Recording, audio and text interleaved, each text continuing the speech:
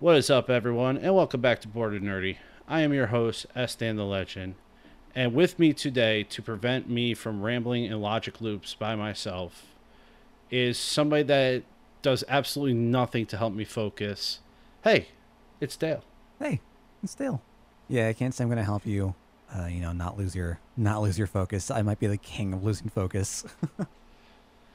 You know, man, I've come to find this really weird thing has happened to me throughout COVID. I've got a lot of motivations in some projects in my life, and zero motivation in other projects in my life. And I can never seem to get the right projects and the right motivation timed up at the correct times of the week. And Bored and Nerdy has become one of those things that I know I do better when I have a guest. Mm-hmm. And Monday night, I start to get hyped for Tuesdays, Bored and Nerdy, 60 minutes or less. And then I wake up Tuesday mornings, I'm just like, fuck the world. Yeah, And I don't do anything productive about it. I mean, You ever been there? I that is my everyday life. Have I been there? Uh, yeah. I mean, coming from like someone who's had major depressive episodes, like I completely get that. Right? Like that is one of the main symptoms of depression. Just you feel the lack of motivation. It's just another day. You don't want to do anything. You don't want to get up. You don't want to eat. You don't want to sleep. It's just you don't know what you want to do. And Dude. that it's that COVID life. Like it's really affecting everyone. I feel that. You so I have this thing I called you can be half asleep or like half awake depending on how you want to phrase it. Sure. I have this thing where I'm half depressed. Mm. Okay? So I'll turn on the computer, I'll be excited to game. I will look at all these titles that like I know I want to play, and I'm just like I feel empty. And then I just end up playing TFT. I kind of feel that. Uh, Back when I was playing a lot of Souls and like the Souls like games were my jam.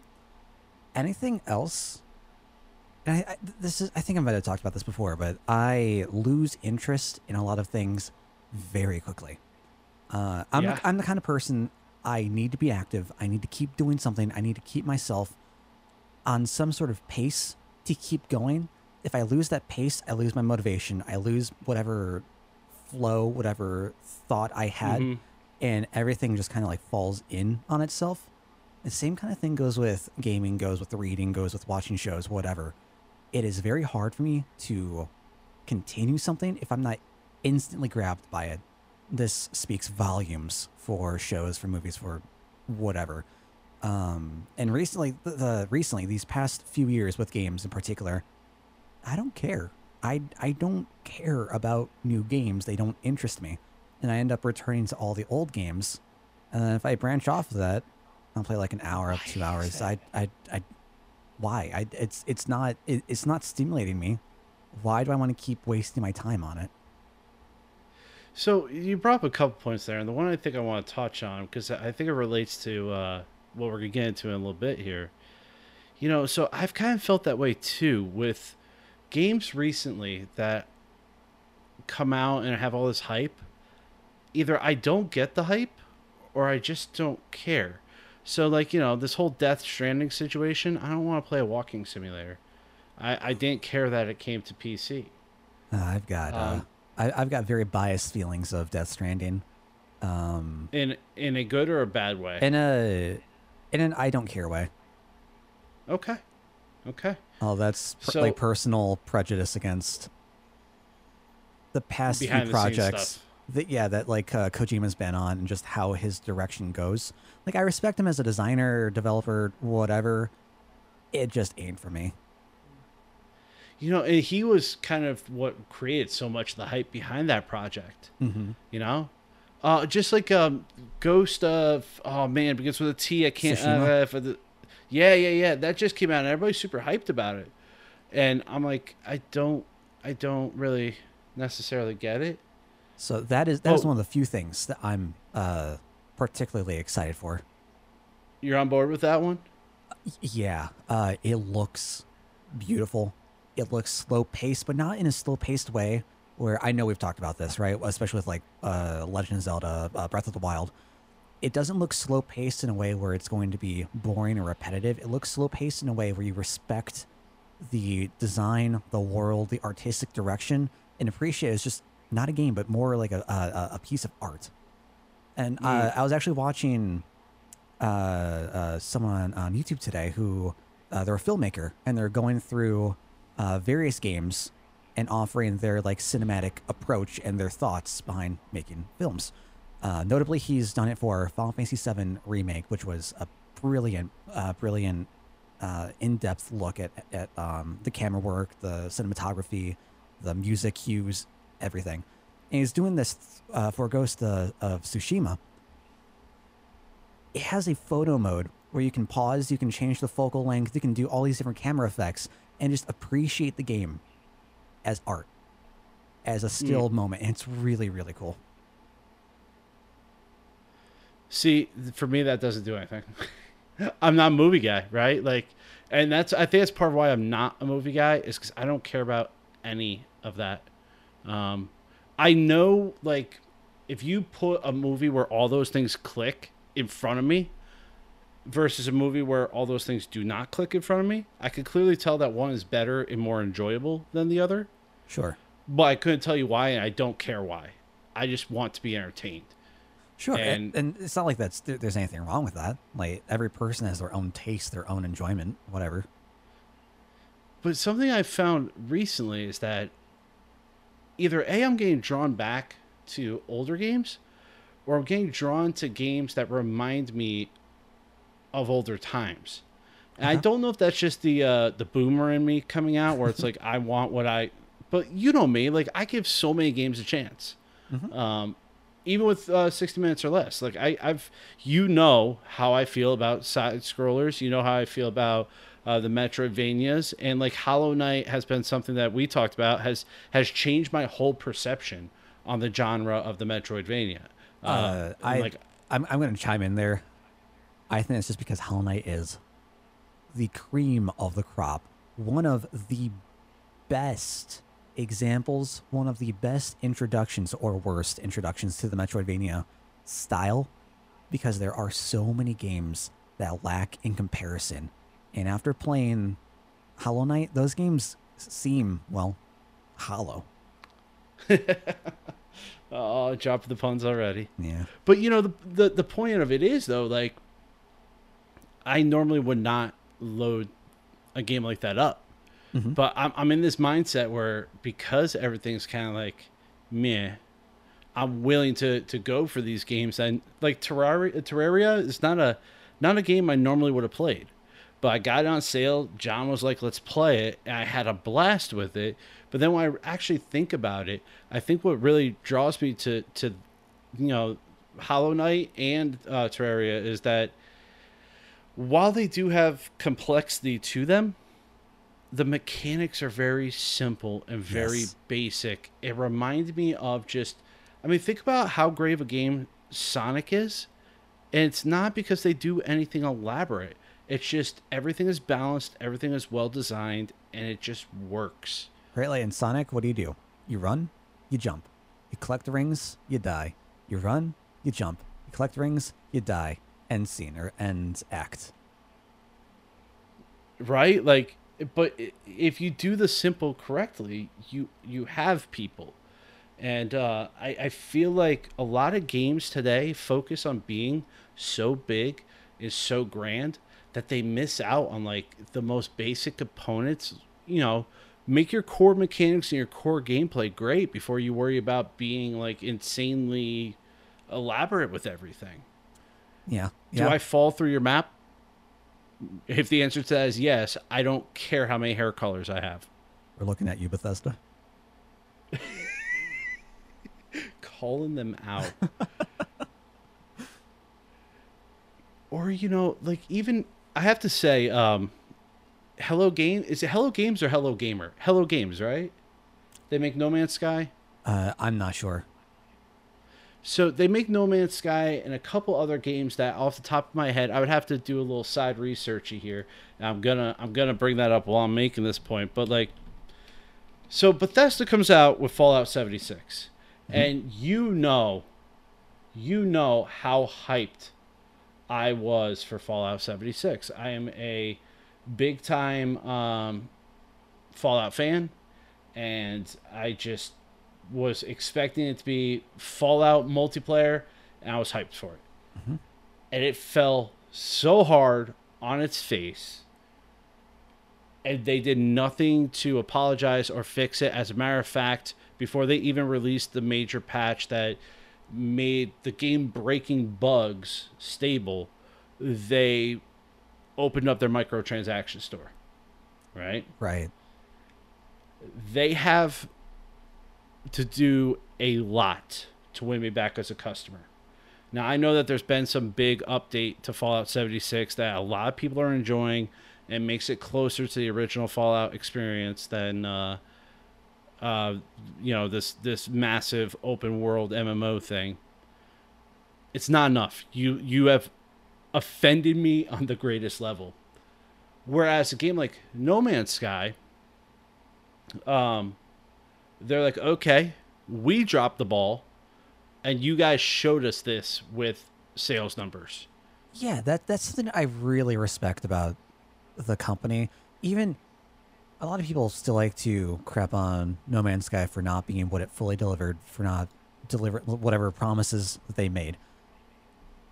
But there is a serious amount of effort that went back into it. And that's a really interesting comparison. I never really thought about comparing it to Fallout 76. Because they just dropped the ball and did nothing about it. There were so many issues. Not just at launch, months after launch. And the team for No Man's Sky delivered patch after patch after patch, trying to improve upon everything that they wanted to deliver, even if it's not fully there, even if it will never fully be there. You can see the love that they had for it. You can see that they wanted to deliver whatever they could. There's been 13 major content additions to No Man's Sky since it came out. And I'm looking this up right now because I'm trying to get the... Okay, so Ray, No Man's Sky drops the ball. Hello Games fails. They say, we apologize. You paid for a game that we did not give you. Let our 25 employees go ahead and drop these 13 major content updates. The game has only been out. I had the number up here. I think it's only been out for 2 years if you count testing. Yeah, I thought it was longer than that myself. But 13 major content updates, that's you're getting regular content updates. Bethesda Studios has over 400 employees, and it took you almost 2 years to drop the one update that made your game playable. That, like, how can it take 400 people that long to do what 25 people have done 13 times? Yeah, I don't have an answer for you.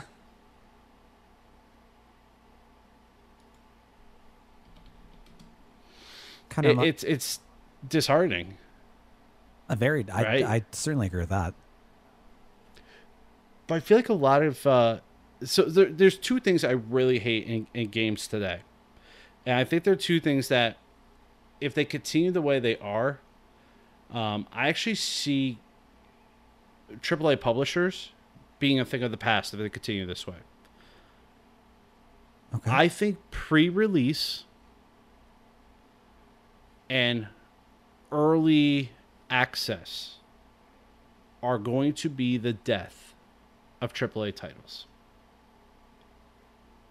The reason I say this, if No Man's Sky was not as hyped as it was, if people did not, if there was record-breaking pre-orders when that game dropped on the PlayStation question mark, or it might have been the Xbox. One of the two consoles, it had record-breaking numbers for pre-orders. Now you have all these people that are disappointed. They become more hesitant, more reluctant to put pre-orders in the future. A lot of these games, game companies, these developers allocate their resource based on the statistics of pre-orders, right? Sure. Early access, these companies are getting their $19.99, which seems to be the standard for these early access games. They're getting their $19.99 off of Steam.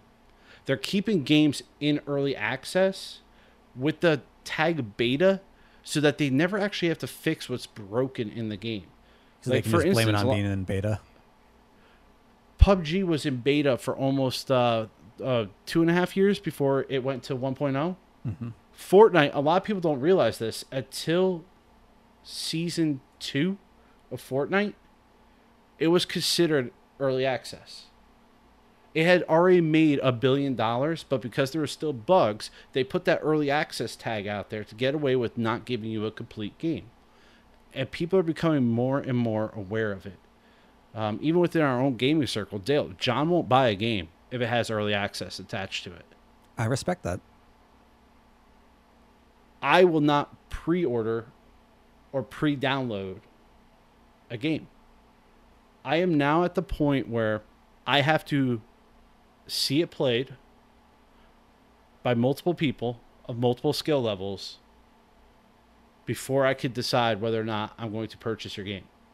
Because I've been disappointed and let down by so many titles. I was going to ask if that's like bad faith, if that's being taken advantage of by the publishers, the developers, or like what other factors contribute to that. I just feel like it's predatory practices. They know they're going to get their money. They're living off of they're spending more money on the marketing and advertising before the game even drops than they are on supporting the game once it comes out. That is... And I agree with that. And that is really sad. I like the idea, right? The thought of early access games. You spend your money, you support a great product, and that developer uses that money to polish off and finish their product to then serve you a higher quality, whatever, potentially other perks, whatever you get for early access. Now it's kind of just become like your asset flip, right? Your Unity asset flip. You don't put any work into it. You get it out, you get your money, and then boom, dead game. It's who Jesus Christ, who was the guy that did Radical Heights, Cliffy B. Perfect example. Right? So for those who are not aware, Radical Heights was actually a lot of fun. We played it a lot amongst our friend group. Oh, it was so much fun. You know, it was a 80s based BR. It was more arcadey. It kind of had like an H1Z1 vibe to it as opposed to like a PUBG vibe to it. And it was being produced by Cliffy B of Epic Games, who made Gears of War. And there was a lot of hype about it. It was at all the E3s. It was at all the cons, right? And then they cleared something like $25 million. And the game wasn't even out for a full year. I think it was like 6 months. And I remember saying to Spoo, I remember the exact conversation, because I was playing that game like every single day with Spoo. I said, Spoo, I don't want to put additional money into microtransactions just to have another publisher drop the ball on what they promise. I'm going to give this game 30 days. And if they continue to support it over these 30 days, I will buy... There was like a gem pack for clothing and stuff like that. I was like, I will buy the $19.99 gem pack if after 30 days they continue to support this game. Every single week, on Tuesday, without fail, patch notes, new items. Patch notes, BMX. Patch notes, you know, like they've just... Every Tuesday, they delivered. So after the 4th Tuesday that they updated it, I was like, all right, man. Here's my money. Spoo, we're going all in. We're going to get big as a duo in Radical Heights. Literally the next morning, they announced they were shutting down the servers. Oh man, that's unfortunate too, because it's not even. If memory serves right, the loss, especially for Cliffy, came from Lawbreakers, and how that wasn't doing well as their like Quake equivalent Twitch shooter, and that just factored into everything else, and it was such a loss for them. But how are you going to take. So, Radical Heights, they netted. So, right. So, here's what I'm talking about, these predatory practices and how I will never support a project that he's on again. They cleared $25 million on an early access that had microtransactions. So, you paid your $19.99 to get your early access to the game.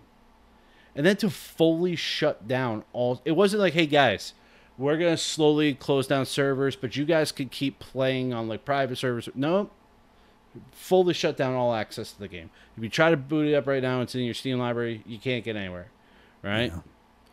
That's the kind of stuff that makes me reluctant when, like, to your earlier point about, I would love to look at early access like Kickstarter. You know, so the Black Mesa project is a great example of early access that I don't mind supporting. For those unfamiliar, Black Mesa is a fan-made remake of the original Half-Life with, is it Gary's Mod that they're making it on? As for like the engine or the source, whatever, I don't It know. looks way better than the original Half-Life did. And they gave you up until when the Rift opens. And that was as far as they got. But they didn't hide that from you. You knew that when you were getting in. And they just released, like 2 or 3 months ago, they now have, it's going to be like released in 3 acts. And they got enough money that they could put enough time into it that they released Acts 2. You know, so like you're supporting the project as it goes to get a completed thing in the end. And I have no problem supporting a game or a developer that's doing early access because, listen, guys, I want to give you this, but the only way I could do it is if I get some funding. But so many companies have tainted that vibe for me. I just don't know. Like, I can't do it anymore.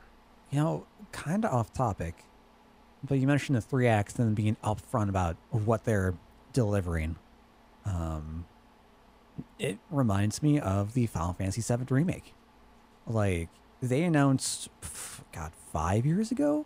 However long ago, that the first part of the remake, it was just going to be the opening Midgar section, right? You're just getting the first roughly 5 to 8 hours of the original game as the first part of the full remake collection. And people are so upset by this. Does that kind of fall within your predatory nature as well? Or because you haven't played it, so I don't know if you have like advanced feelings on it. So I would put that kind of, I would liken that closer to the Master Chief Collection, right? So like, hey guys, we're gonna give you the whole entire Halo saga, but you're only gonna get it in increments. And it sounds like that's what they were doing here with Final Fantasy VII. If they're being upfront and they're like, hey, this is what you're getting, and we'll give you the rest when we give you the rest, you're signing up for that. But don't pull the wool over my eyes and then snatch the rug out from under my feet. Like, just be honest with us, because you are hurting indie developers and small developers that cannot complete their projects without our funding by doing like these shady, terrible business deals where you're ripping me off and I don't realize it until you've already got my money and there's nothing I can do about it. And of course, you can't ask for a refund because it's been too late or you sunk 2 hours in a game Exactly. or whatever. Exactly. And that's ridiculous. You know, Sheeny over here in the chat is talking about like Escape from Tarkov is another game that has been hiding behind the early access tag since 2017. I think their current build is like 0.14 or something like that. Now, I will say, they do a great job of constantly updating the game. Nicola or something to that effect is the lead dev of Battlestate Games. He does a weekly podcast on Twitch where he tells you essentially it's a Twitch podcast that acts as their Trello. This is what we're working on. This is what this team's doing. This is what that team's doing. This is our expected due date of it. And now the reason I think that has to be done and it's important for Escape from Tarkov is so many big streamers out there play Tarkov. You know, Summit plays Tarkov, Lupo plays Tarkov. Even who was the other guy? I'm a Cutie Pie. The League of Legends streamer started playing Tarkov. You know, there are bundles. You could get the game for as cheap as $30, but there's a bundle that's $120, and people are buying it because there's in-game benefits for that. It is pay to win. You're getting benefits in game for that $120. I think it's very important when you have that. That's 2 full-length AAA titles worth of money. You have to be transparent, and you have to let people know what you're working on. I think they do a very good job with it. Tarkov still has some core mechanics that need to be worked on, but unlike where I think Fallout 76 was like, what are you talking about? There's nothing wrong with our core mechanics. Here, have a pretty little wallpaper for your house that is clunky as hell. $5 per wallpaper. It's like trying to distract the player from the problem. That's how I kind of feel about it, right? Like, we have all these problems with our games, but look, if you buy this, you won't have to think about that. Look, you can buy this. We'll try to distract you and, you know, throw whatever else in front of you to take away from the problem. It's a scummy used car salesman tactic, right? Oh, look, it's got a sunroof. Is it supposed to be leaking there? Yeah, but look, power windows. No, like, I'm pretty sure that's oil dropping out of the bottom of the car. Oh, did I mention it's got seat warmers? Oh, shit, seat warmers? Yeah, exactly. You know, so I think that people are becoming more and more enlightened to the way of the early access and the letdown of the pre-order. And I think it's going to be problematic. I'm finding more and more people that game as much as I do, which is entirely too much, that are feeling like they are reluctant to get involved with games at launch, especially like a single player game. I've actually gotten to the point where I don't need to play a single player game for years after it comes out, right? Because there's not like when a Call of Duty drops, you have to play it while it's popular before the lobbies start to die off, you know, or before everybody's grinded prestige. With a single player game, if I wait 2 years, it'll be probably my humble monthly. Like, the only thing, if you're playing a single player story driven game, the only factor is this game going to be spoiled for me by the time I play it? But that is such a non-issue compared to the death of multiplayer games because it's dependent on its community. Yeah. Well, also, you know, spoiling, I'll be honest with you, spoiling, sorry for that little mic pop, anybody that was listening. I just smacked my microphone so hard. Spoilers, I've always had a certain feeling about it, right? With video games, I think it's very easy to avoid spoilers.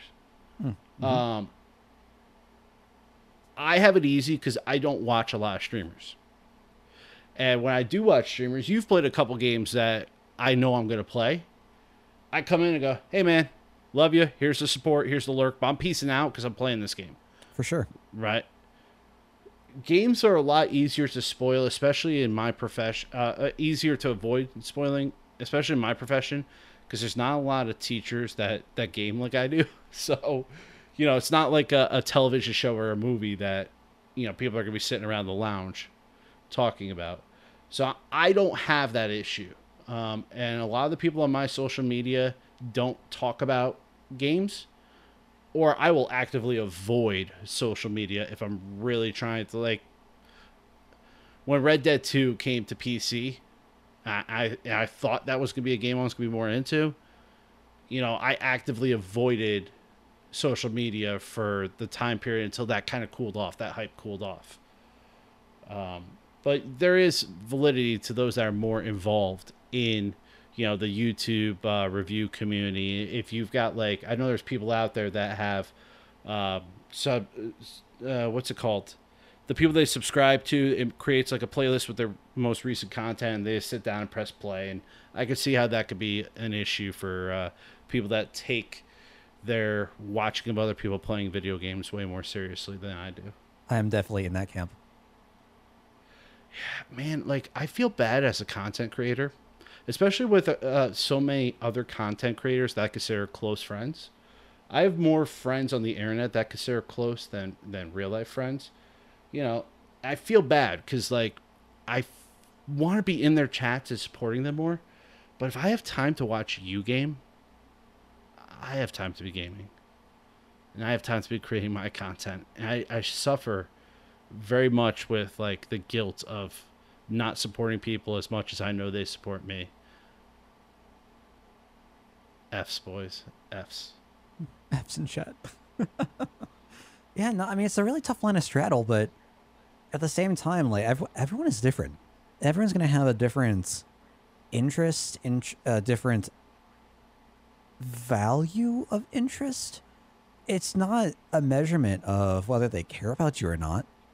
That has nothing to do with it. People have their own lives, have their own things that they want to do, that they want to focus on doing. And I think it's... I don't want to say it's rude to think that someone not being present... It's presumptuous. Presumptuous. That perfect word. To think that, you know, they don't care. You don't matter to them. They don't want to support you. Whatever it is. People have their own lives. People have their own things that they want to do. People have their own greater interests. And I feel like that's something that a lot of people need to keep in mind. Yeah, so I have this... I know you'll probably be right there with me on this one. So I have a lot of friends in life that I don't see, I don't call, I don't text. But yet they are my friend. And even if I haven't spoken to them in 2 years, if they were to call me right now and go, I need you, I would not consider that them only reaching out because they need me. I'd be like, that's my friend. That's what we do. Mm-hmm. Absolutely. So a great example of this, Kelly that we used to D&D with, right? One of my dearest friends. I would trust her with my life. I absolutely love her. She's an amazing person. I don't talk to her. We go months at a time without even sending like a hello text. And both of us are okay with that because we know that when it's right for us to see each other and when it's like time for us to hang out, we will. And if we're not hanging out, we don't want to bother each other for whatever it is that we are doing. And that's like, we're cool with that. And I don't presume that she's not reaching out because she doesn't care. I'm just sitting here hoping that, you know, she's having the best time and like doing her thing. For sure. Absolutely. You know, and that's kind of like Twitch viewers. However, I will not lie.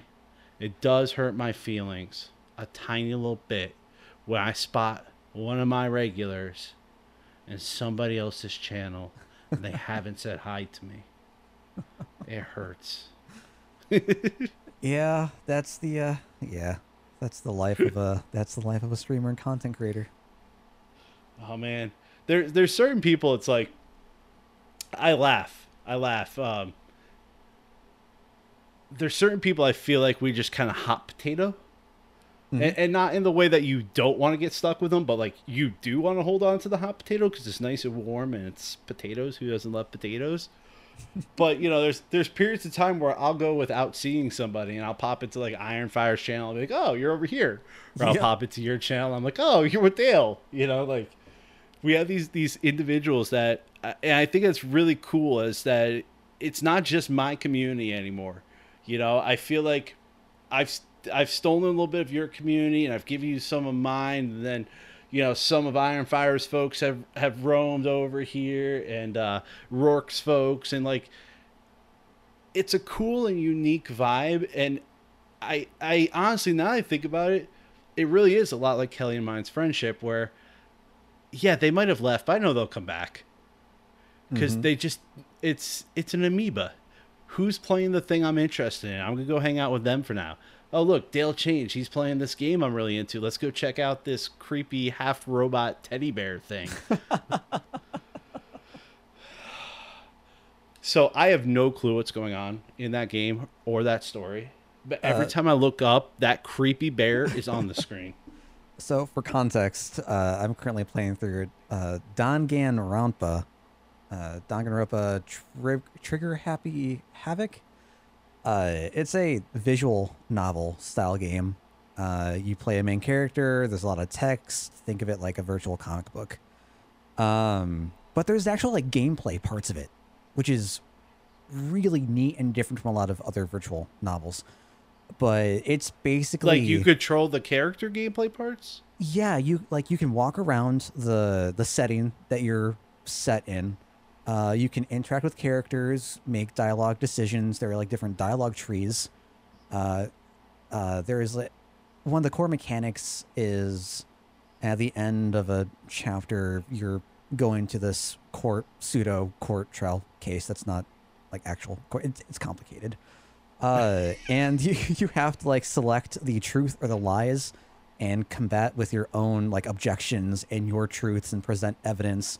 And it's not just clicking a button, right? And saying this is the next text, this is the next text. There, you are actively involved in the gameplay. It's people don't like visual novels for a reason. I don't. They're bland, they're boring, they're monotonous. I completely get it. But this story, the characters, the gameplay has me intrigued. And I'm not like a super visual novel person. It is. Oh, and I love the art. The art is so good, and it really reminds me of like Persona art meets Dead Man in Wonderland. It's phenomenal. I have not played any of the Persona games, but I was kind of thinking. I've seen cover art and still shots of Persona, and I was kind of thinking that when I was watching is that's what that reminded me of. Um, on the topic of it, shit, I forgot the name of it. God of High School, is that the name of this thing I'm thinking about? God of High School. I can't say I'm familiar. God of High School, the God of High School. So I'm just gonna put this on your radar, okay? Because I know, like me, you are a huge. All right, we'll just say it. You're a weeb, Yeah, okay? yeah, accept it. I own Um, I'm not a weeb because you're a fucking weeb, but like secretly, I'm a weeb. Um, the God of High School. I've heard this hyped and hyped and hyped and hyped and hyped, and I finally got around to reading the all the manga that's currently available for it. Oh man, it's good, Dale.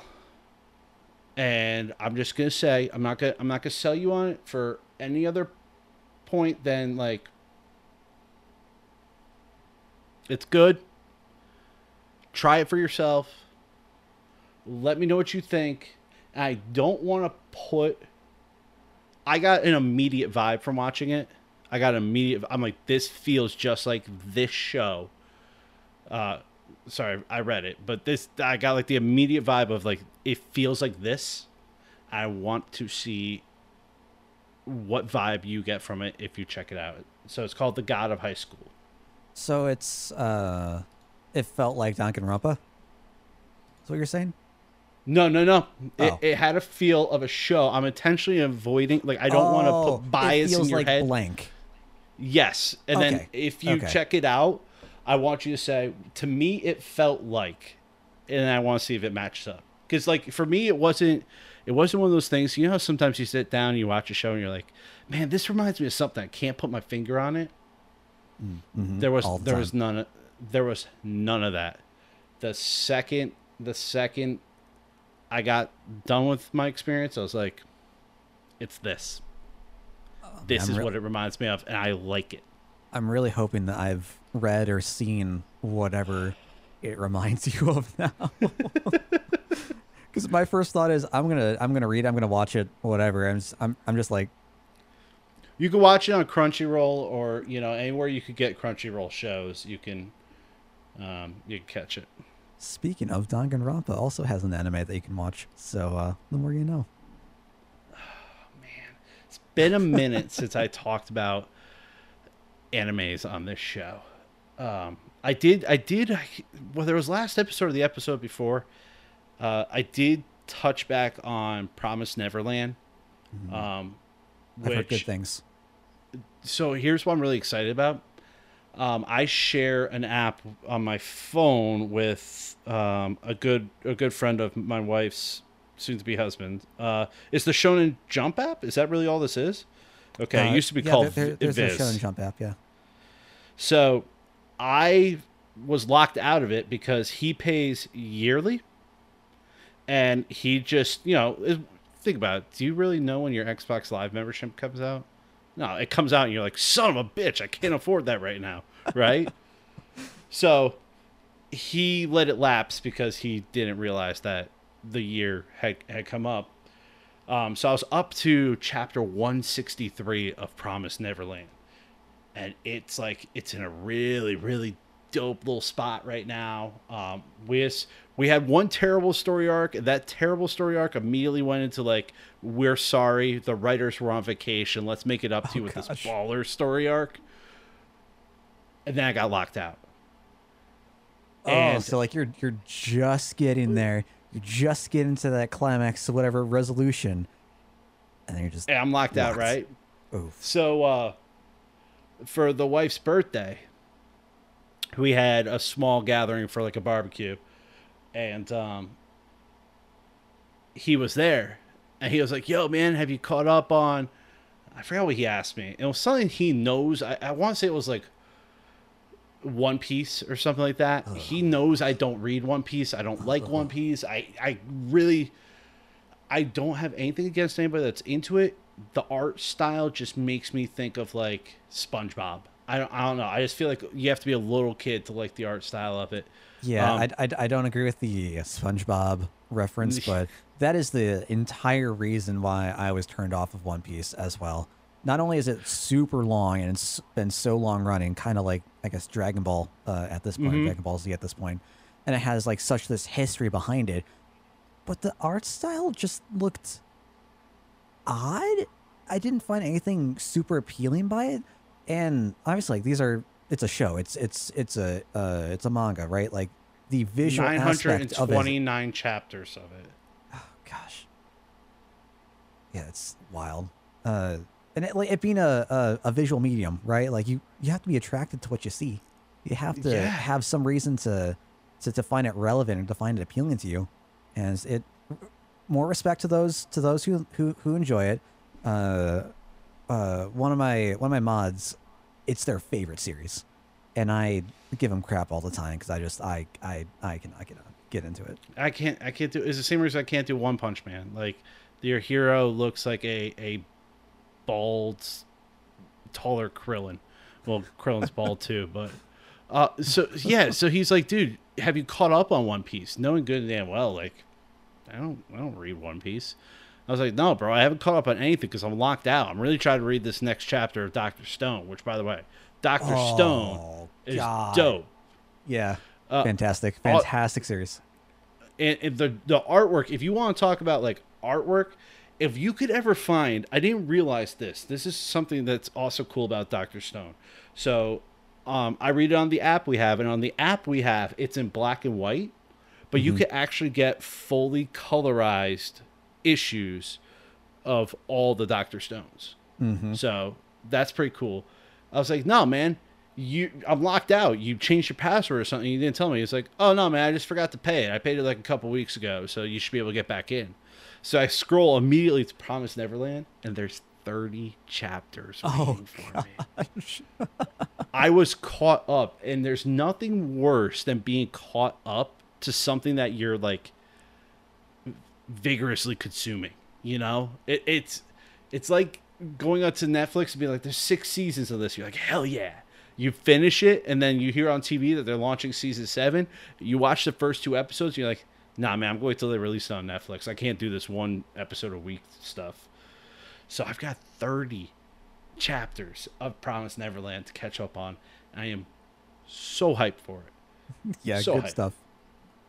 But I was actually talking with a bus fare about, he's been recommending a lot of these animes that are on Netflix. Like the Netflix originals? I don't know if they're originals or if they're just there. There's one, I probably get initials wrong. I want to say it's BNA, maybe. But like, he's super hyped on it. He was talking about how great it is. So I go up to Netflix, I click on anime, and then they pop up, and it's most of the same garbage I've already watched, or stuff I just have like no interest in. And there's this one show that the splash art reminded me of Berserk, and you know my feelings towards Berserk. It's borderline zone obsession. I'm like, all right, I'll watch this. Dude, it might be the worst anime I have ever watched. And for some damn reason, I am 32 episodes into it. Oh, no. What was it? It's called Baki. Baki. It is terrible. The story makes no sense. They George R.R. Martin us a lot, where like this random character shows up out of nowhere. The announcer, the narrator of the show, spends 5 minutes explaining who this guy is, how he trained, what his special ability is, and then 3 minutes later, he's dead. It took longer for the guy to explain who this character is than it took for the character to actually have a part in the show. Yikes. It is terrible. The voice acting is terrible. If you watch it with subtitles and the dub on, does not line up at all. And I'm not just talking about like substituting, like, you know, the voice actors going, you know, that's bullshit, and then the subtitles are going, I don't believe you. It's not like that. It'll be like the guys going, that's bullshit, and the subtitles will be, but you know I'm in love with you. Like, it doesn't. It's so great. Oh, it's so bad that it's good. That's funny. I'm intrigued. I'm very intrigued now. I was thinking, like, what's a series that I've watched, I haven't really enjoyed, but I kept watching? My first thought is Hajime no Ippo. It's about a kid who is going to, who's a boxer, one of like the top boxers in his area, and his journey of being the best and failing and being the best and learning. What I like about it, it's not just the main character. It does such a good job. Like, I care more about the supporting cast, some of the supporting cast, than I do the main character. And that is such a good sign to me. And it's kind of the main character that detracts from it for me. I love shows like that. And there's not there. So I didn't mean to cut you off, but so the show's called Baki. Baki's the kid that the show's about. Mm-hmm. Baki might not be in 3 episodes in a row. And to your point, some of the actual good storylines that exist have nothing to do with him. And there's very few shows that, I think the only other show that comes to mind immediately when I think of that does like a good job of, you know, let's put the main character to the side for a minute, and then, you know, we'll get you to care about all these other people. The only one that really comes to mind for me is Cowboy Bebop. I was just gonna say, oh god, they do such a phenomenal job with that in Cowboy Bebop. You know, the way there's just like, the way they make you care about, you know, like Faye or Jet, or like, you know, just literally anybody else. It's nice, it's refreshing, and it makes it feel like, especially, I'm trying to think of the proper way to word what I want to say, right? There's shows out there, you know, if the show is called One Punch Man. You know that the dude that I know he's got a name. I'm just gonna call him the One Punch Man. You know he's never Saitama, gonna I die. believe. Yeah, you know he's not gonna die because the show's about him, right? But when you get me to care about all these multiple people, dude, it's like Glenn dying in The Walking Dead, man. Like, Spoilers. yeah, sorry, decade later, guys, Glenn dies, right? When you make people care about the peripheral cast, there's more investment, and when you take them away from us, it just makes us appreciate those that are left that much more because it's like, don't Glenn me, bro, don't Glenn me, you know. So good, so good. I think I have seen that one though you said it's about a boxer. Yeah, Hajime no Ippo. It's pretty old, from the early 90s. I want to say it's from either late 80s, early 90s, and it's been continuing Okay. for years.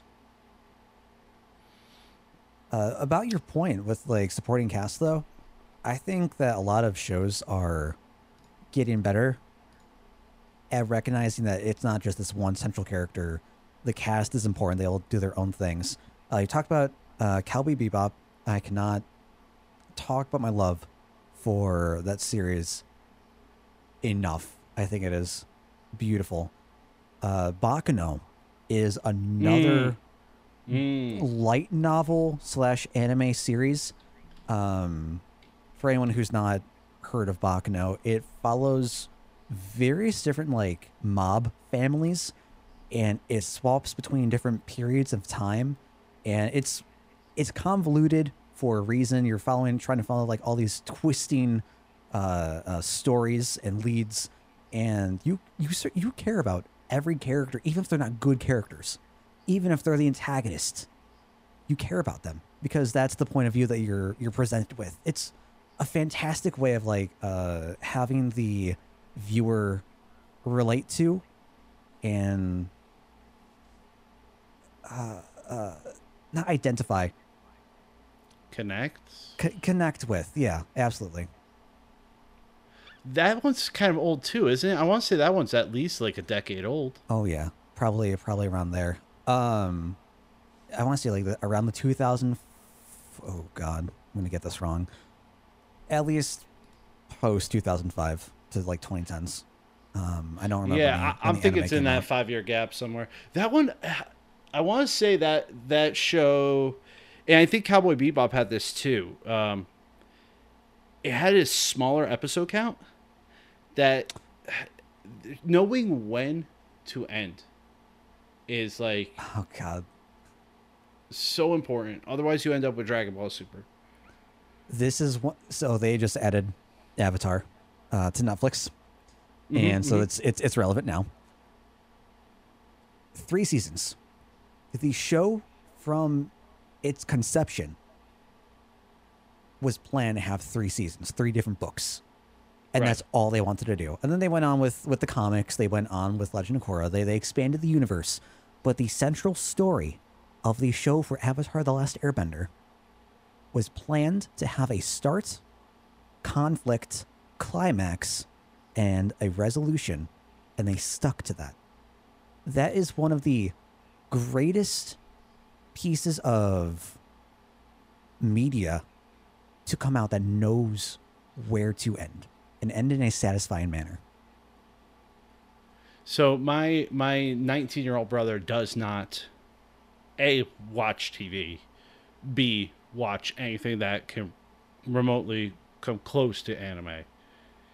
He is obsessed with Avatar. He just discovered it. Like, I was over at my mom's house. It was my mother's birthday yesterday.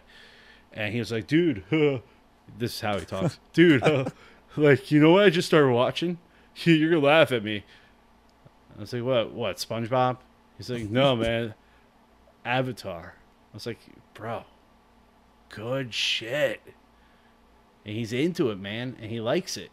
And watching that, because I watched it for the first time. I think I also talked about Avatar in an episode, one of my random self ramblings. I watched it for the first time since COVID happened. I think I finished the whole entire thing in the span of a week. only watching from like midnight till 2 in the morning. Loved it, dude. But something I was really impressed with. And I guess so. First things first, I wrote it off when I was younger because it was on Nickelodeon. Sure. I at the time Avatar came out, I was really, really into like Inuyasha and Trigun. Those were like my jams at that time. I can respect Trigun. You know what? I just realized I don't know how Inuyasha ends, and that kind of bothers me. Well, I I'm believe it's sorry. still on Netflix, so there's your next I, next I binge. digress. um, but I'm impressed with not only that, here's some pretty well choreographed fights, and the pacing of the fights was very nice too. Yes. Um, Yes. you didn't get like these 3 episode long fights. It was, Dragon you know, Ball. yeah, it was really nice. I enjoyed that, but I was also surprised at how many huge global issues that are still relevant and important today that show discussed. You have everything from um, environmental conservation to feminism to love is love to, I mean, like, you have everything. That show has everything. It's Yeah, amazing. there are a lot of deep themes, and I don't think they're used cheaply. I don't think No. from pure memory, I don't remember any themes being presented as a joke, as something that's not serious or going to be made fun of. Like, it's presented as an actual challenge, a conflict that needs to be resolved or addressed. Well, I mean, one of the greatest ones I think gets swept under the rug, and it's so ahead of their time. Sokka, his entire story arc is about toxic masculinity. Yes, and Sokka is one of my favorite characters. The change, people always talk about Zuko having the best character redemption arc, about Zuko's character being so noteworthy, so redeeming. I think Sokka's change from the very first episode, we meet him about him berating his sister, to the attitude he has not only about his sister but about women in general, changes so much in the Mm-hmm. in the different seasons. It's astounding, and it's not presented that he's this good person, that he's this flawless person. When we first meet him, we see him as a joke, right? As something that we don't want to uphold. And he makes those changes. He meets the people who affect him. One of my favorite bits is when he goes to the haiku school, Yeah. and when he gets his ass kicked by the Kyoshi warriors. I think those are such empowering moments of the show. Well, even at the very end, right? When, spoiler alert, 20 years later, even at the very end when he finally runs back into his dad, right? God, yeah. And his dad's like, dude, you don't need to be any of those things you think you need to be. You just need to be like you. Just be the caring, loving person you are, and that's enough. And it goes, the transition goes at such a pace, and I think it has to do with the fact that they knew we have 3 seasons to have Sokka make this change. It's so gradual, but from beginning to end, it's so noticeable. It's great, And man. this is where I'm gonna bring up Game of Thrones. Dun, dun. Daenerys, though. So yeah, Sokka had that arc. Sokka, book 1, book 3, done. We're introduced to Daenerys, book 1, season 1, whatever. And in the show, right, because we're still in the confines of the show, book separate. You go from season 1 through 5, it's okay. You get to season 6, okay.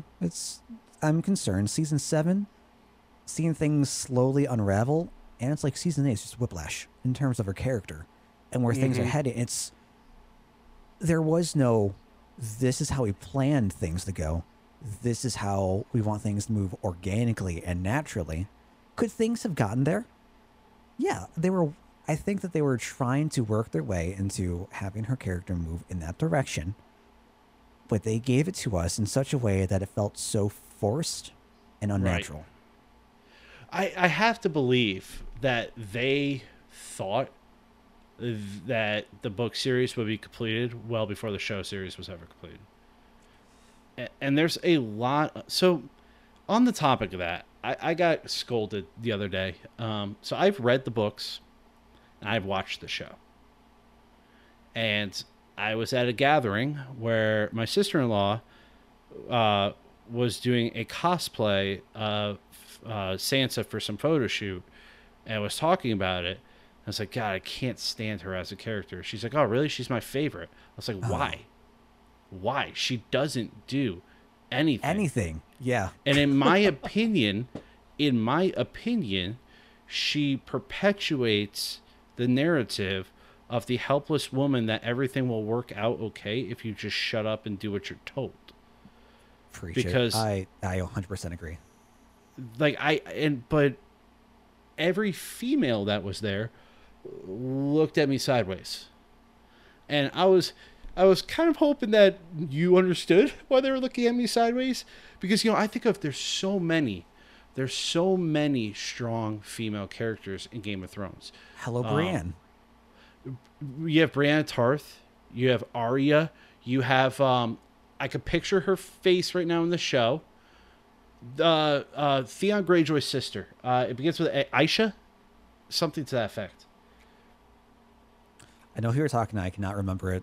I mean, literally Oh, every single sailor that's ever sailed under her is like, she's the best leader. She's better than any dude we have.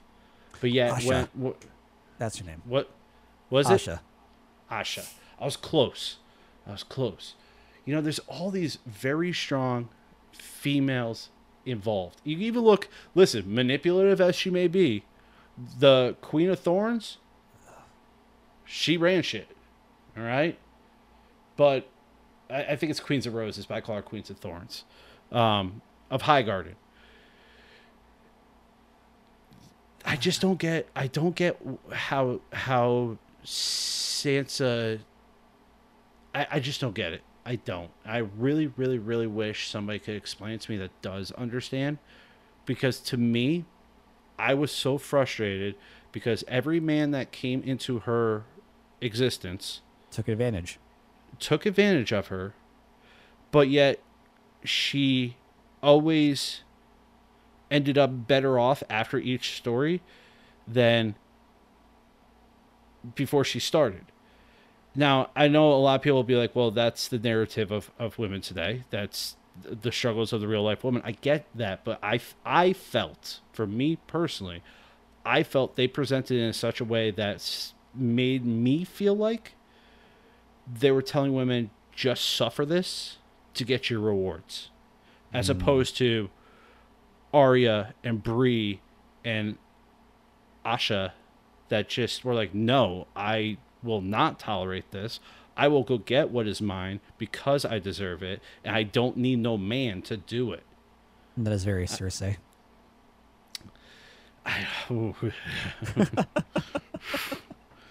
I also have very negative feelings about the way Cersei was portrayed. I really enjoyed early Cersei that was just like, yes, I am a snake, but I'm a snake because I'm protecting my children, and this is a mother's love. I loved that Cersei. But when it went from, yeah, you know what, I'm willing to sacrifice my kids as long as I get to be on the Iron Throne, that was when I was like, I no longer agree with this. And as someone who's not, excuse me, as someone who's not read the books yet, I don't know if I have to assume that there's a difference in intention and how she goes about with whatever actions that she does and how it's separated from the book to the show. But I would think that Yeah. part of her character development is that's the point, right? She is the snake, but she wants to be a protective mother, and it's supposed to be jarring that she would break away from that, that she would be willing to sacrifice whatever, considering where she started. The question Sure. becomes: is that presented in an organic matter, and does it make sense from the character that we first started with? Yes, if that was the intention, they did do it in a very organic way. She does lose her son in the book as she does in the show, and then her younger son, I can't remember, Tommen or something like that. I don't know. I didn't care Common. about him at all. He doesn't end up loving her, even though he turns his back on her, even though she made sacrifices for him, and she eventually chooses Jamie over her children. As the Cliff Notes.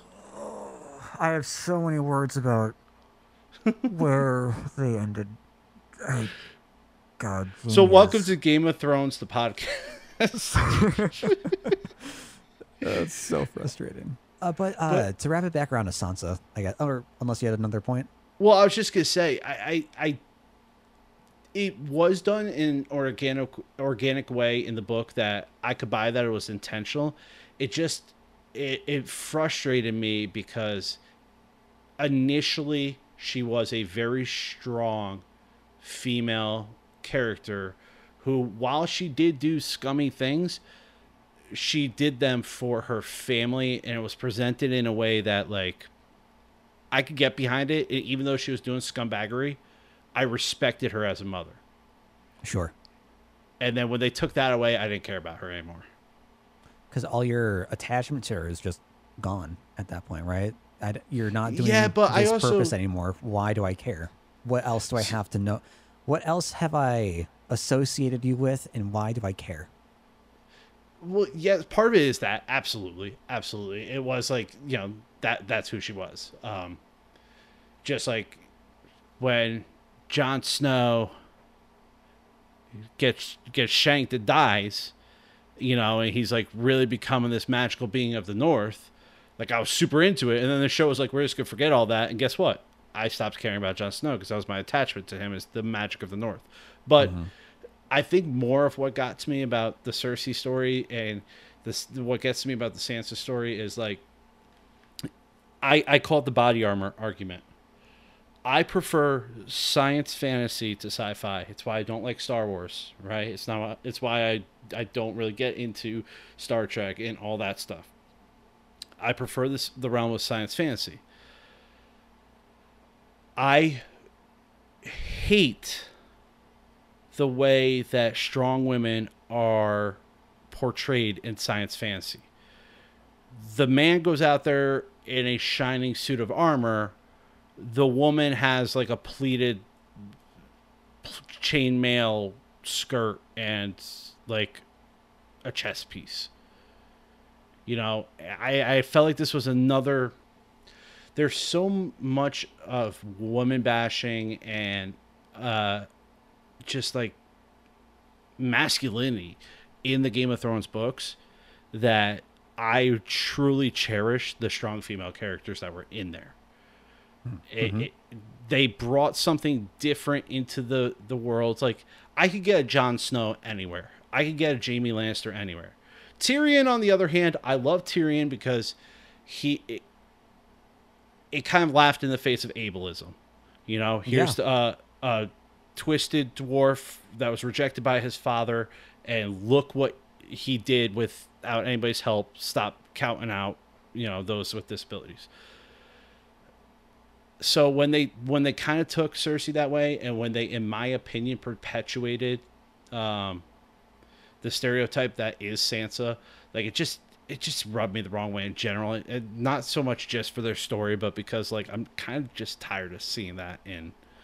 I was a huge Brienne fan. Brienne of Tarth is probably my top 3 characters from Game of Thrones, just because from beginning to end, she was a good person. She did the right things. She was one of the strongest warriors. She refused to adhere to beauty standards. When she went into combat, she wore what the men wore.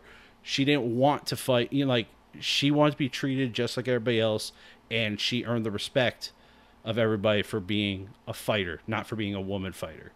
And that was like my whole deal. Anyways, I will get off my soapbox now. I completely agree with all of that.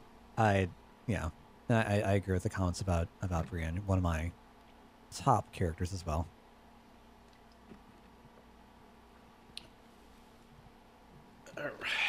So, Game of Thrones, the podcast. One of these days, Dale will have to spend 2 years reading the books, and then he can tell me if he agrees with my assessments. Because I will say, after I watched episode 1 of the show, I was like, nope, not doing this. Read through book 5, before I watched another episode. Mm-hmm. I spent the entire time watching the TV series just going, this isn't what happens.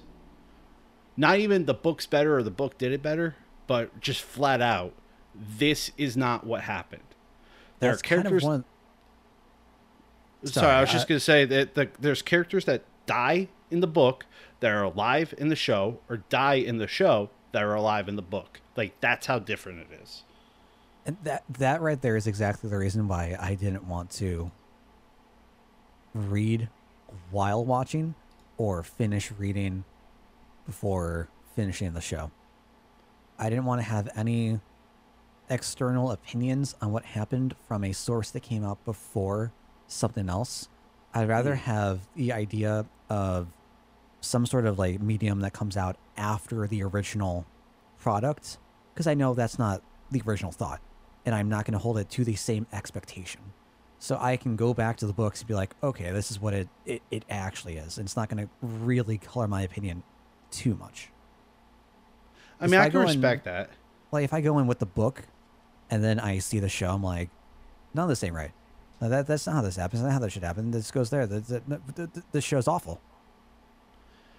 I don't get why I get excited when they make movies and TV shows based on books and things I've read. I've been let down every single time. I think the only time I read the book and watched the movie and was like, I'm okay with that, was Mystic River. But I think about Shutter Island, they butchered. Gone Baby Gone, most people don't even know was a movie because they casted not Ben Affleck, but his brother Casey. That was a terrible experience. I know he had a brother. Oh my God. He just don't even get me started. But I think about all. So I didn't realize, I got really excited because there's a corny series of books called the Dresden Files that I love. They're great, like paperback beach reads. They're about 200 to 300 pages. You can crank through them. Even as slow of a reader as I am, I could crank through one in a weekend, no problem. Dresden Files, as in the same Dresden Files show? Yes, I didn't know there was a show. Oh, I was so excited to go watch it. I was so excited to go watch it, and I immediately regretted everything. I wish I had never seen it. Oh, it's so bad compared to the books, man. Oh, it's terrible. Terrible. On the topic of like a show or movie doing something of equal value or close to value of its book counterpart, I think the Shawshank Redemption was phenomenal. So I haven't read that one. I feel bad because Shawshank Redemption is the only movie I've ever intentionally watched more than once. Oh man, it's, if I remember right, it is either like the number 2 or number 1 rated movie ever made. So good, it is up there in one of my favorite movies. I think that movie should be taught at like film schools or like some sort of like constructive media courses. And the book, the book is just a short story. It's not even like a full book. Isn't it a the horror writer? Isn't it Stephen King? One of it? Yeah, it's a Stephen King story, isn't it? And that once I found that out, my mind was just blown. That movie. You know what's funny is I've probably watched that movie over 30 times now. in single sings from beginning to end. And there's very few lines I could quote from it because the whole time I'm watching it, I'm just in awe. Like, if you think about the message behind that movie, and here's this guy who is wrongfully accused of doing something and just has to accept that it's the way it is. It tries to make the best of it. It forms his whole life as something that should have been super terrible for himself. I mean, it was. Let's be honest. He didn't have the Let's best be real, time in yeah. there. And then the line that gets me the most, man. Like, I sit there the whole time just watching it, like it's the first time, edge of the seat, you know. But the line that always gets me, and I'll cry every time, does not matter, is at the end where Morgan Freeman's going, I hope this, I hope that. But most of all, I just hope to see my friend. Oh yeah. And then It's deep. it fades away with him walking up to Andy on the beach, man. Oh, so good. That hits deep. But if one of the hardest themes for me with that movie that's reinforced is Brooks. Mm. The old man who's there for like petty crime, serving the rest of his life out. He grew up in there. He's been there. He's been living there for years. And he finally gets out. He finally sees life outside of prison. And what happens? It's too Has much. trouble finding work, has trouble with his work, wants to go back inside because he feels like that's where he belongs. Well, he doesn't understand the world he's thrown into.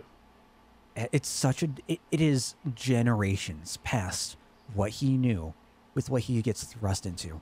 And it is so heartbreaking.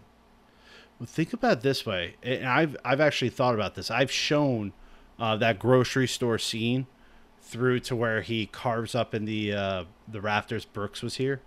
Mm-hmm. I've showed that as a tool in my law classes, right?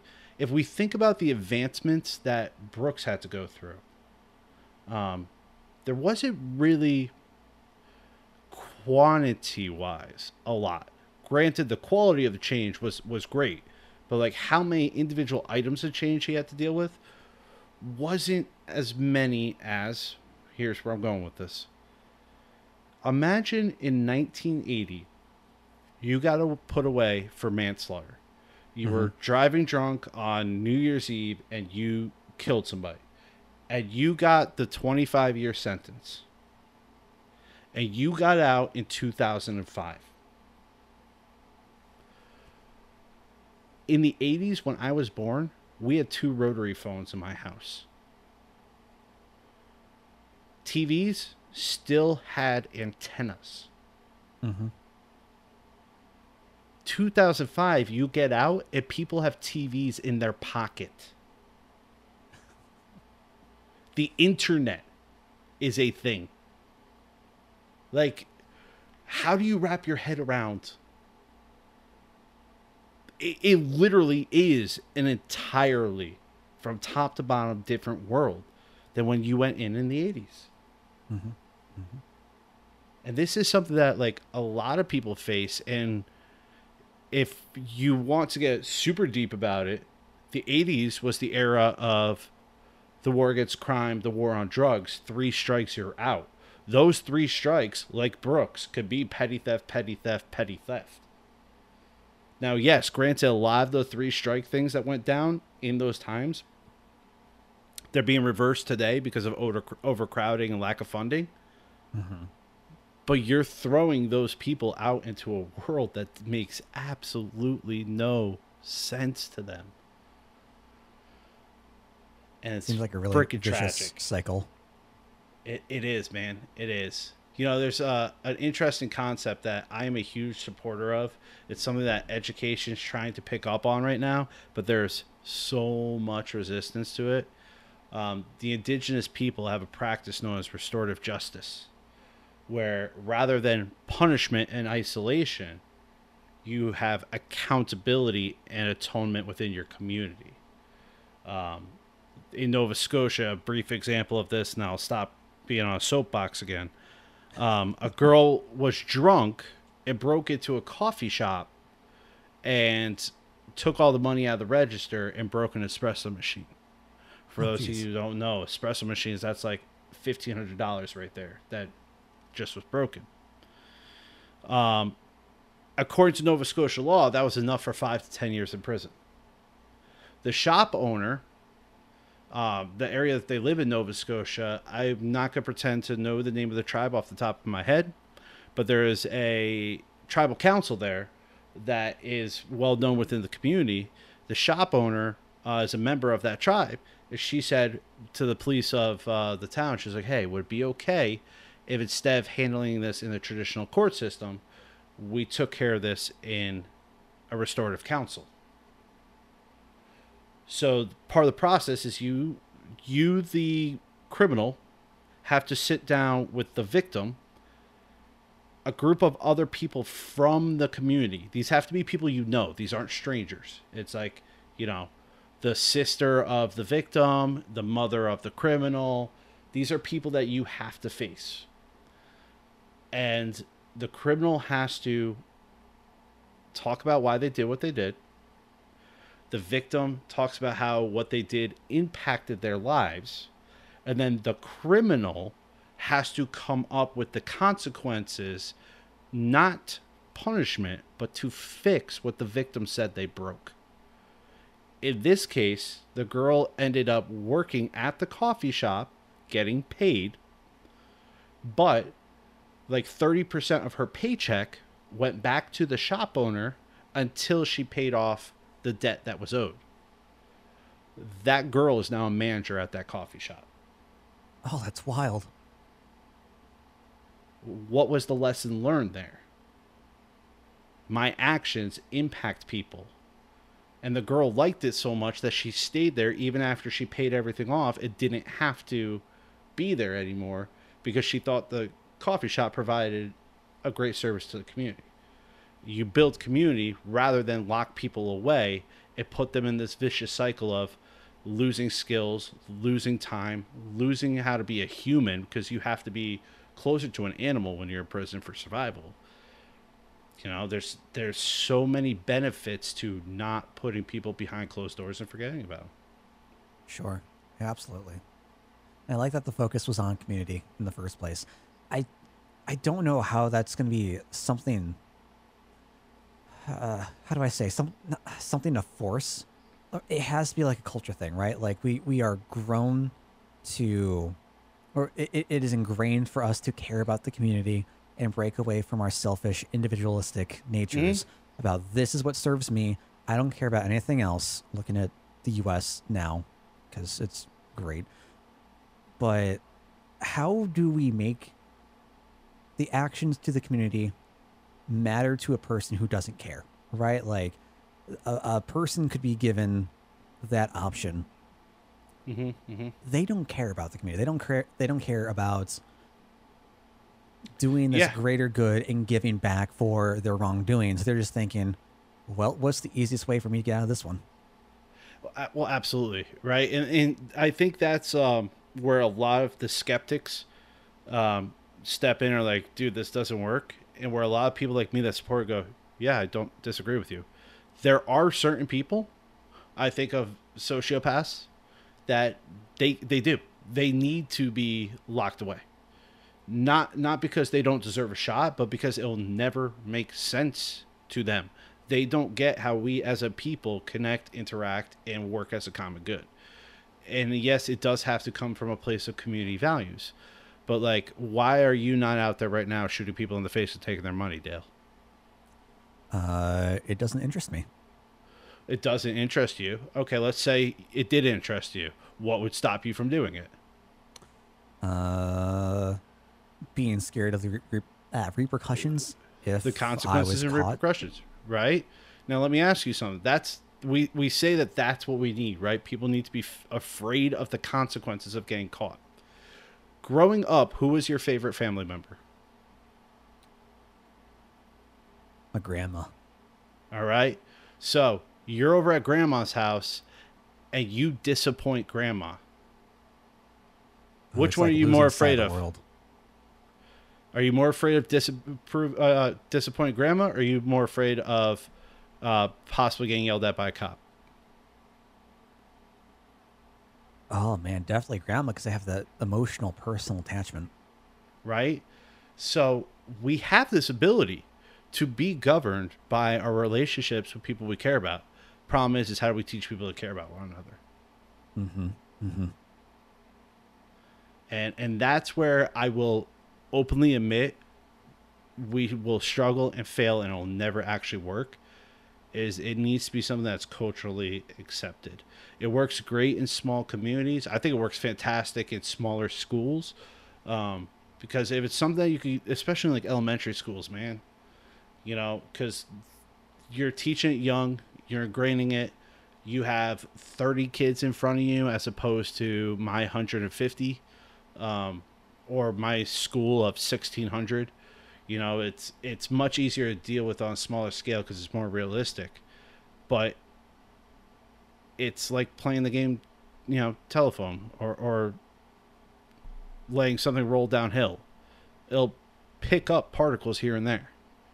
Where if you could get one kid to do it, you could get that one kid to get somebody else to do it, it multiplies over time.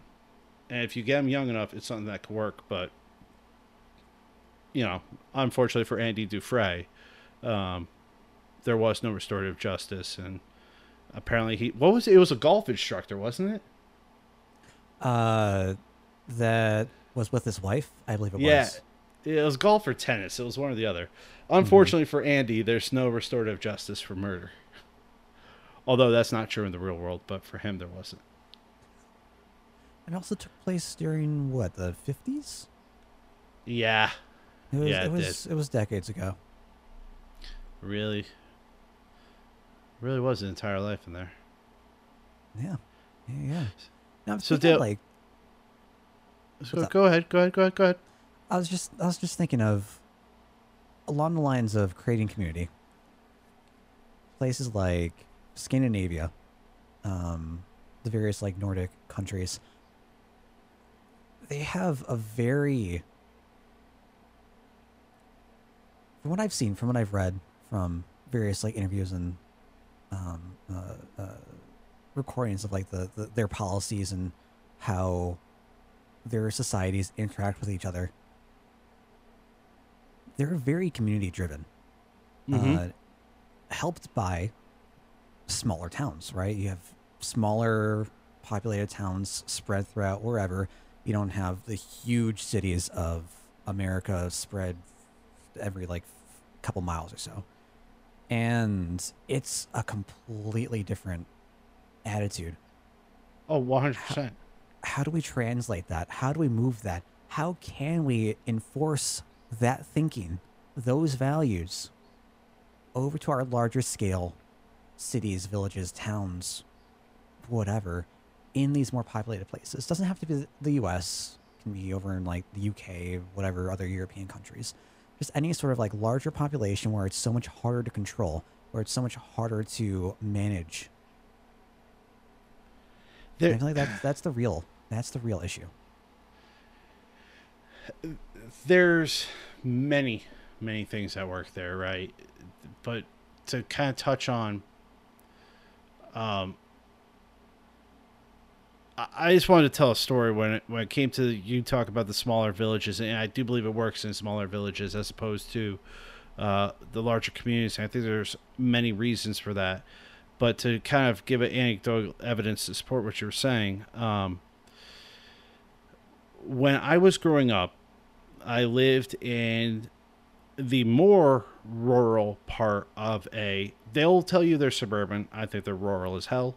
Um, it's a town about 30 minutes west or east, sorry, of the city I live in now. The way my neighborhood worked, you didn't have to have it. Somebody else did and would make sure that if you needed it, you could have it. Like, for instance, I remember very vividly. My father wanted to buy uh, backhoe. A backhoe. I don't know what's probably called. It's like a backloader or something. We just called them backhoes because there was a hoe on the back. I don't know. I don't know heavy machinery. Sue me. But our neighbor, who was an excavator, had one. And he was like, "Hey, man, you don't need to buy one. You can just use mine whenever you want. But if it's cool with you, can I use your bench saw?" My father had this great woodworking shop, and he actually had a saw that you could plane wood on. It was huge.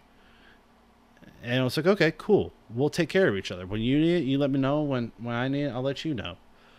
I could go and knock on my neighbor's door at 9 o'clock at night and be like, hey, man, I'm making cookies for tomorrow, but I ran out of sugar. Can I get a cup of sugar off of you? And they wouldn't think twice. It wouldn't be a bother to them. This was the neighborhood I grew up in. These are things that actually happened in my life.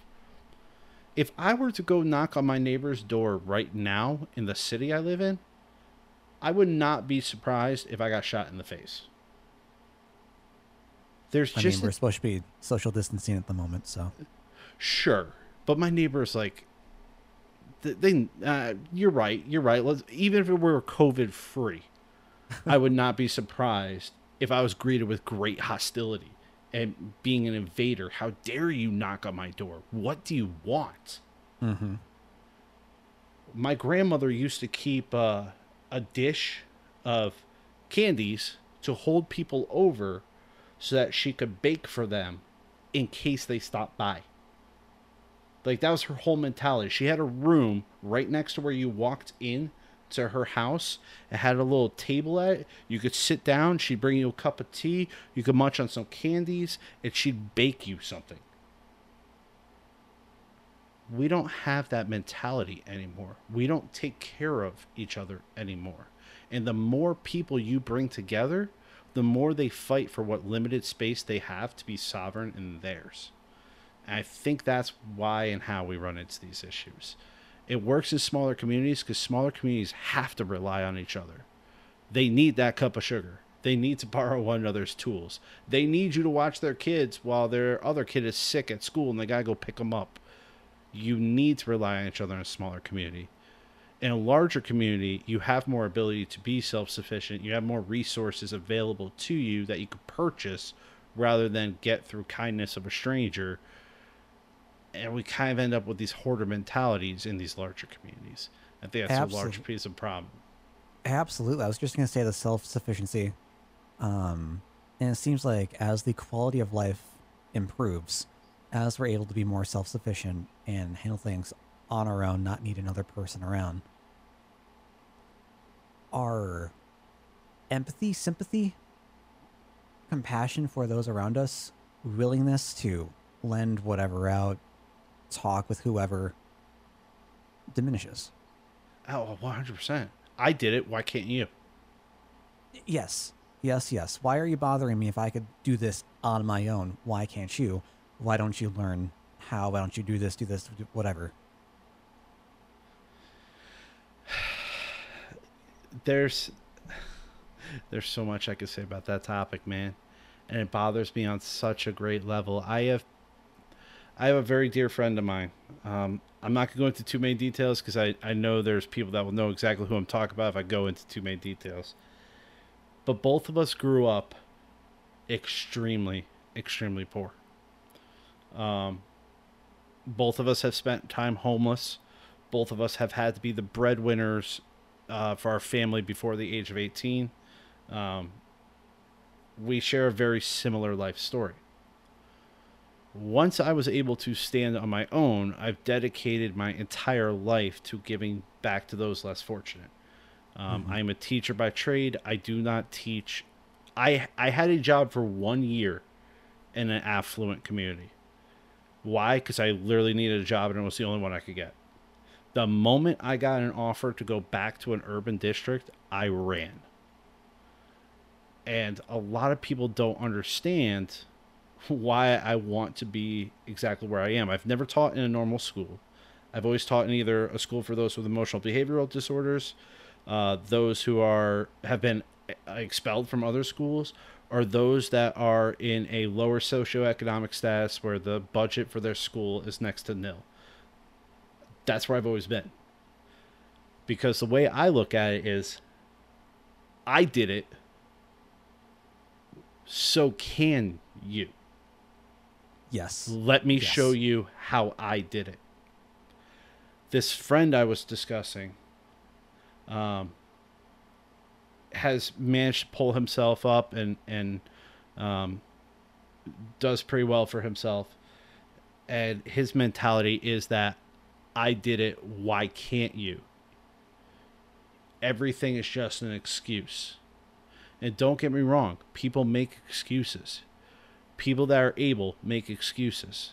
But I'm not going to write you off from that. Instead, I'm going to put the mirror in front of you and show you you're making excuses. How do I know you are? Because I did too. Let me show you what I did. I'm not going to leave you behind because I know what it felt like to be left behind. Mm-hmm. But the more successful and self-sufficient it seems that we become, the more we look at other people's downfalls as a, why aren't you doing what I did? Instead of, hey, I did it, let me show you how.